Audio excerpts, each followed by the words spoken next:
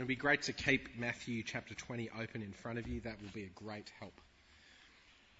Well, last year God taught me a lesson. I very easily forget that I need to depend upon God in all things. And I'm so prone to pridefully just carrying on with my life as if I can do everything on my own. And so God graciously reminded me that I'm an idiot, that I can't do everything on my own. And he gently revealed to me my limits so that I wouldn't continue in foolish independence. And I remember I was telling someone about this when it dawned on me that this is the 5th year in a row that I've learnt that lesson. Do you ever feel like that? As Christians, we can be so slow to learn the way of Jesus, and we learn the same lessons again and again and again. We are, aren't we, such a messy mix of motives, and our characters are full of complex contradictions. Or is that just me? Please, is anyone with me? Which is why I love reading about the disciples of Jesus in the Gospels. Because I read about them and I see that they are muddled disciples just like I am. They're constantly getting it wrong.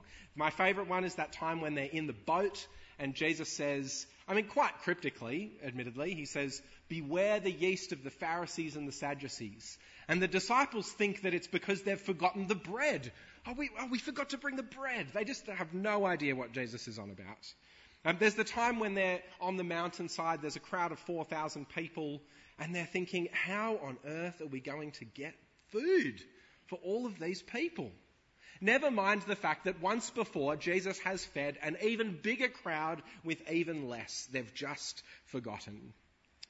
They are slow on the uptake. They are small in faith. They learn the same lessons again and again and again. Jesus, of course, is very gracious, and he teaches the same lessons again and again and again. Jesus doesn't want them or us to remain that way. And what we see in the Gospels is Jesus patiently pressing his disciples towards greater understanding and deeper faith. He gently leads them so that they would follow the way of his kingdom. And that's what we see in this chapter before us today. Jesus' disciples are filled on the one hand with pride, on the other hand with ambition. They look down on others and they're trying to climb over others. They think they are better and they try to raise themselves higher. Again, they're so much like us. And here Jesus warns them and he teaches them and he leads and he guides them, so that instead of pride, his disciples would marvel at God's grace. That instead of selfish ambition, the disciples would be people who seek to serve. May God teach us those lessons today, whether for the first time or the 5th time or the 40th time, that he would open our eyes, that we would walk in his ways. So let's begin with the problem of spiritual pride. And it is Peter's pride, I think, that prompts Jesus to tell the parable of the workers in the vineyard. So come with me back to chapter 19 and look at verse 27. So last week we saw there was this rich young man who walked away from Jesus sad because he didn't want to give up all of his stuff. He loved his things more than God. And as that young man is walking away, Peter blurts out, "We have left everything to follow you. What then will there be for us?" Now, there's a sense in which Peter is just looking for assurance. He's looking for some kind of knowledge of what his future holds. He really has left behind everything to follow Jesus. But can you also hear that hint of pride? This guy has walked away, but look at us. We've left everything. Surely we deserve some special reward. What's in it for me? Peter is just like us, somehow insecurity and pride existing in his heart side by side. And so Jesus tells this parable as a warning against Peter's pride, having already given some wonderful promises to assure him of Peter's future. So Jesus tells this parable. It's the story of a wealthy landowner who goes out early in the day. He's got a vineyard and he needs some workers. And he finds a crew, they've got nothing to do, and he offers them a denarius, which in those days would be a very generous day's wage. And they get to work. Then Jesus tells us the landowner goes out again and again at several times during the day, and he finds people just hanging out in the marketplace, and they've got nothing to do. And so he offers them some work too, and a fair wage for their labours. Then at the end of the day, he calls everyone together to give out their pay. And those last hour workers, he calls them first, and he gives them a denarius for the little work that they have done. You can imagine it, can't you? The first hour workers, those who've been there all day, they start rubbing their sweaty hands together. If these guys got a denarius, imagine what's in it for us. But when they get called, they get given one denarius too. And let the grumbling begin. It's the universal catch cry of a primary schooler who doesn't get what they want. And let's be honest, all of us when we don't get what we want, that's not fair. I deserve better. They only worked 1 hour, they complain to the landowner in verse 12. And you have made them equal to us who have borne the burden of the work and the heat of the day.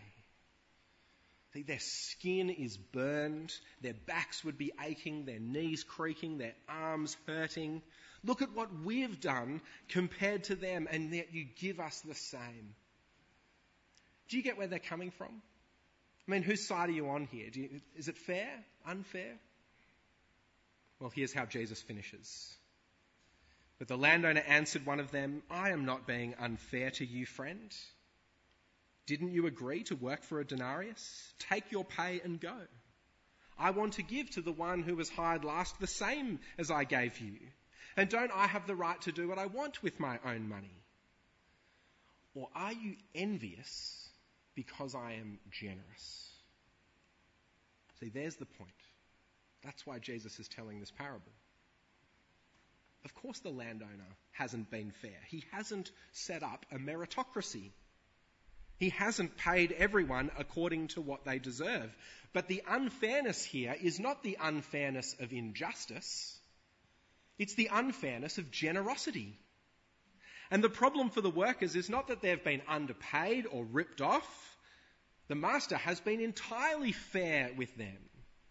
The problem is that the landowner has just been generous to others as well. And because they're so pridefully self-focused, they fail to see this glorious, lavish generosity for what it is. And that's what Peter was in danger of missing as well.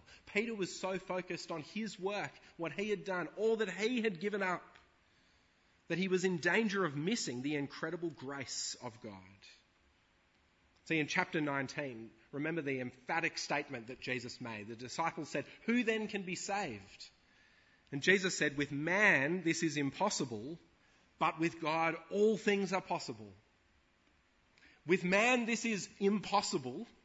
With God all things are possible. And Peter turns around and says, well, I've actually done some pretty good stuff, you know. Instead of marveling at the God who gives so generously to the undeserving, Peter can only think of what he has earnt and what he deserves. And Jesus tells this parable to open Peter's eyes and train his focus on the generous grace of God. See, after all, for these workers in the vineyard, they only ever had any work to do because first the landowner had come out to them and called them. And the same was true for Peter before he had ever given up anything to follow Jesus. It was Jesus who sought him and found him and said, come, follow me. In Luke's gospel, we read about the miraculous catch of fish that Jesus gave to Peter. Peter had been out there all day, caught nothing. He couldn't do that on his own.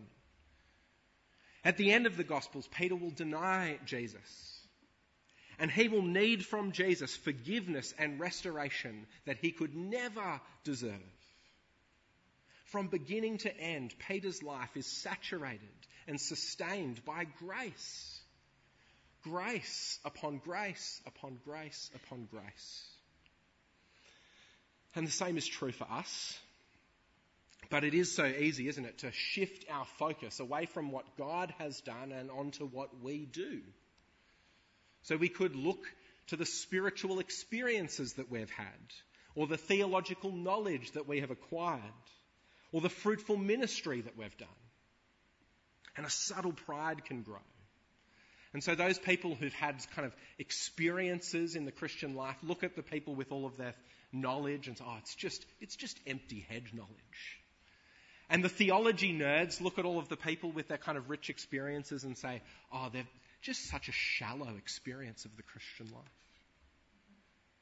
In the first century, you would have seen this kind of pride and arrogance, maybe Jewish Christians looking down on Gentile converts.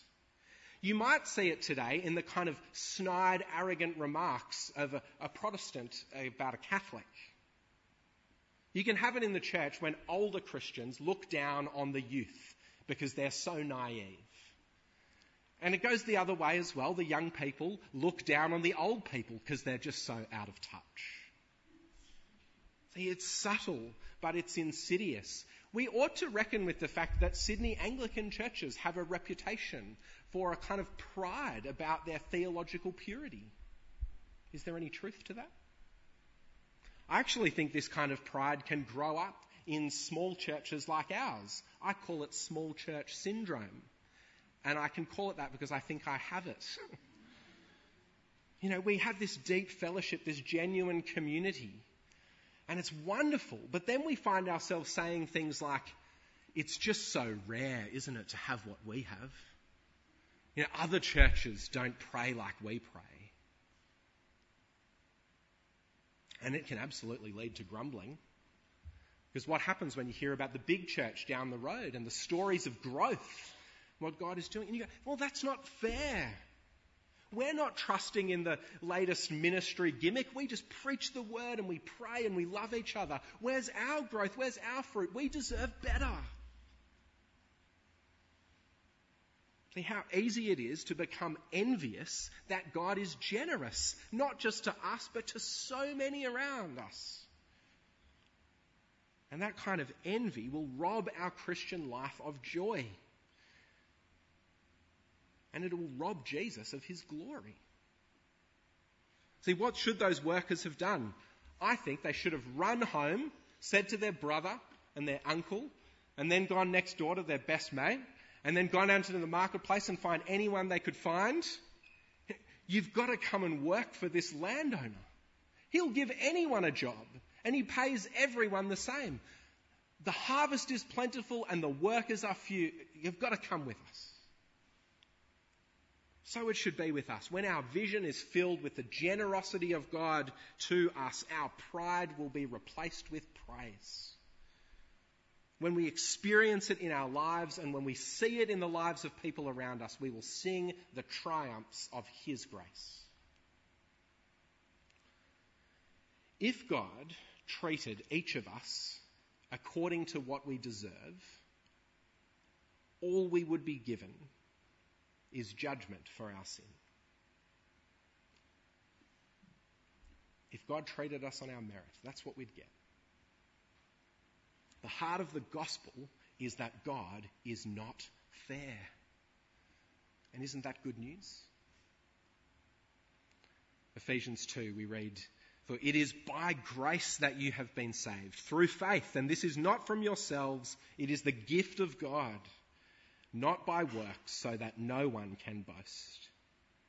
And Paul writes elsewhere, "Let the one who boasts, boast in the Lord." So the answer to spiritual pride is to open our eyes to the way of grace. And in the second half of the chapter, we meet the problem of spiritual ambition. On the way to Jerusalem, Jesus takes his disciples aside and tells them what lies before him. We are going up to Jerusalem, and the Son of Man will be delivered over to the chief priests and the teachers of the law. They will condemn him to death and will hand him over to the Gentiles to be mocked and flogged and crucified. On the third day, he will be raised to life. It's a harrowing prediction, isn't it? And how will the disciples respond to this news of what is going to happen to their teacher and their friend? grief, sadness, greed, selfish ambition. Jesus describes the path to the cross, and immediately the disciples are clambering over each other, jostling for positions of power. See, their ears must still be ringing with that earlier promise from the end of chapter 19, that they will sit on thrones and judge the tribes of Israel. And James and John have got to thinking, actually, we might be able to have the best thrones. And hilariously, they send their mum to do their dirty work. They ask Jesus for positions of power and prestige at his right hand and his left. And of course, the other disciples, they're not happy about this. But their indignation is not righteous, is it? They're asking exactly the same question, and they're just a bit dirty that James and John got to Jesus first. See, they want the honour and the influence as well. They want to be respected and recognised. They want to be great. And that is the way of the world, isn't it? This sort of ambition is everywhere around us. Just think of the ways that we describe people who've reached kind of positions of success. They've ascended the mountain. They've climbed the corporate ladder. They've reached the top of their field. We grasp for greatness, and so often we climb over other people in order to make a name for ourselves. And it's very easy for that attitude to creep into church. We can desire to be at the centre of the community, to be someone who is honoured and respected. We want to be a person of influence. We maybe don't want a real job like joining parish council. We just want the soft power, the person that shapes the community around us. I can tell you it's very easy for this to become a part of your thinking about ministry. See, I have a genuine desire for young people in our church and in this area to know Jesus Christ.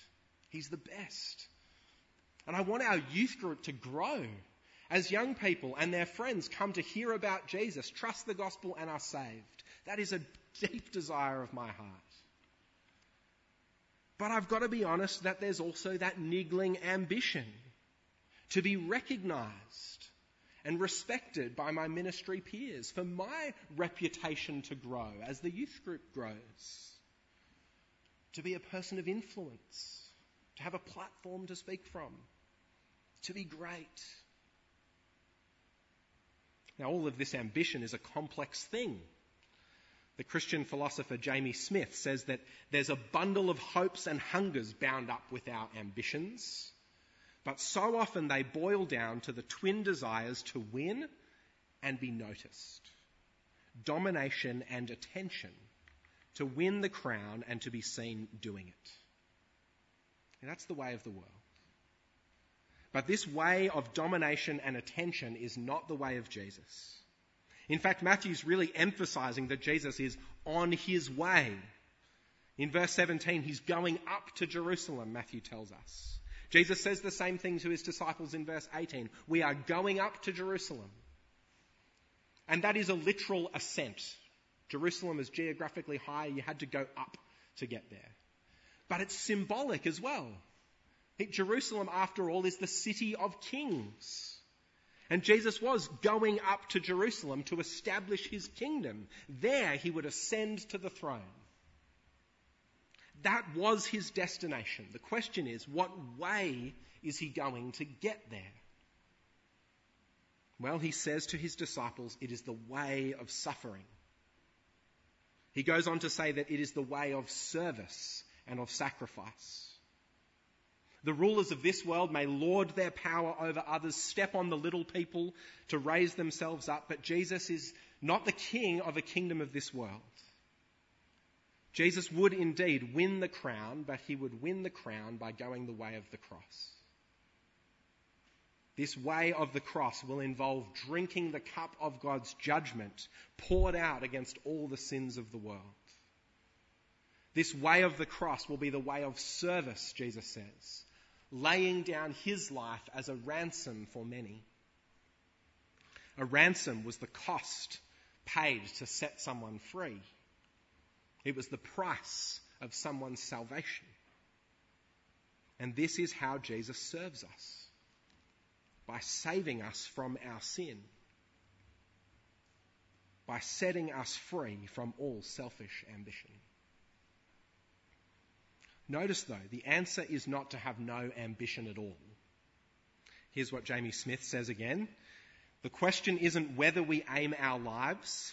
Our existence is like an arrow on a taut string. It has to go somewhere. So it's not a matter of quelling ambition or of settling as if that was somehow more virtuous.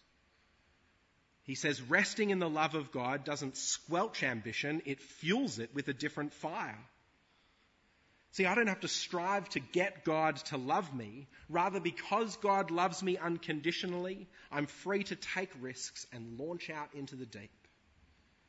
I'm released to aspire, to use my gifts in gratitude, caught up in God's mission for the sake of the world.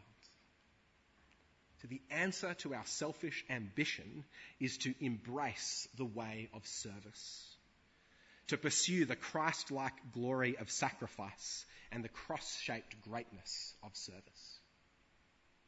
And at this point, I particularly want to speak to the young people amongst us. You know, those of us with their whole lives ahead of them. You can identify whether you belong to that category or not. I want you to be, Jesus wants you to be, people filled with ambition.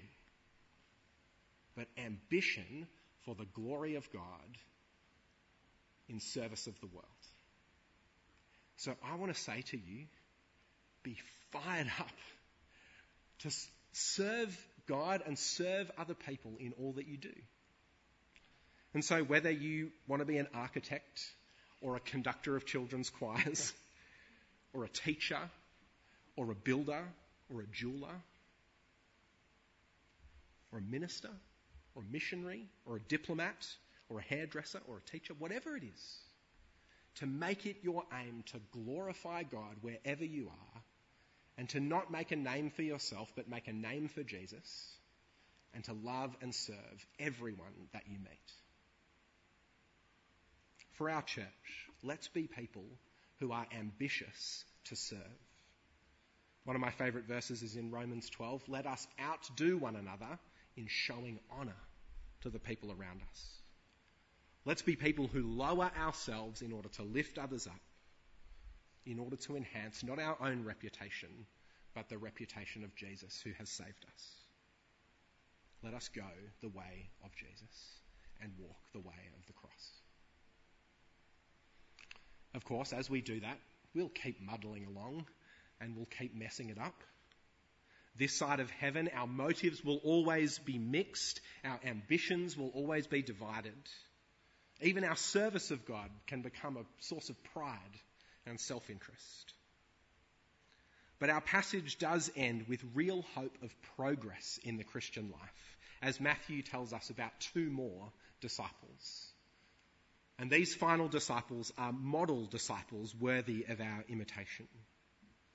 See, there was Peter, who was so focused on his own work that he was blind to God's grace.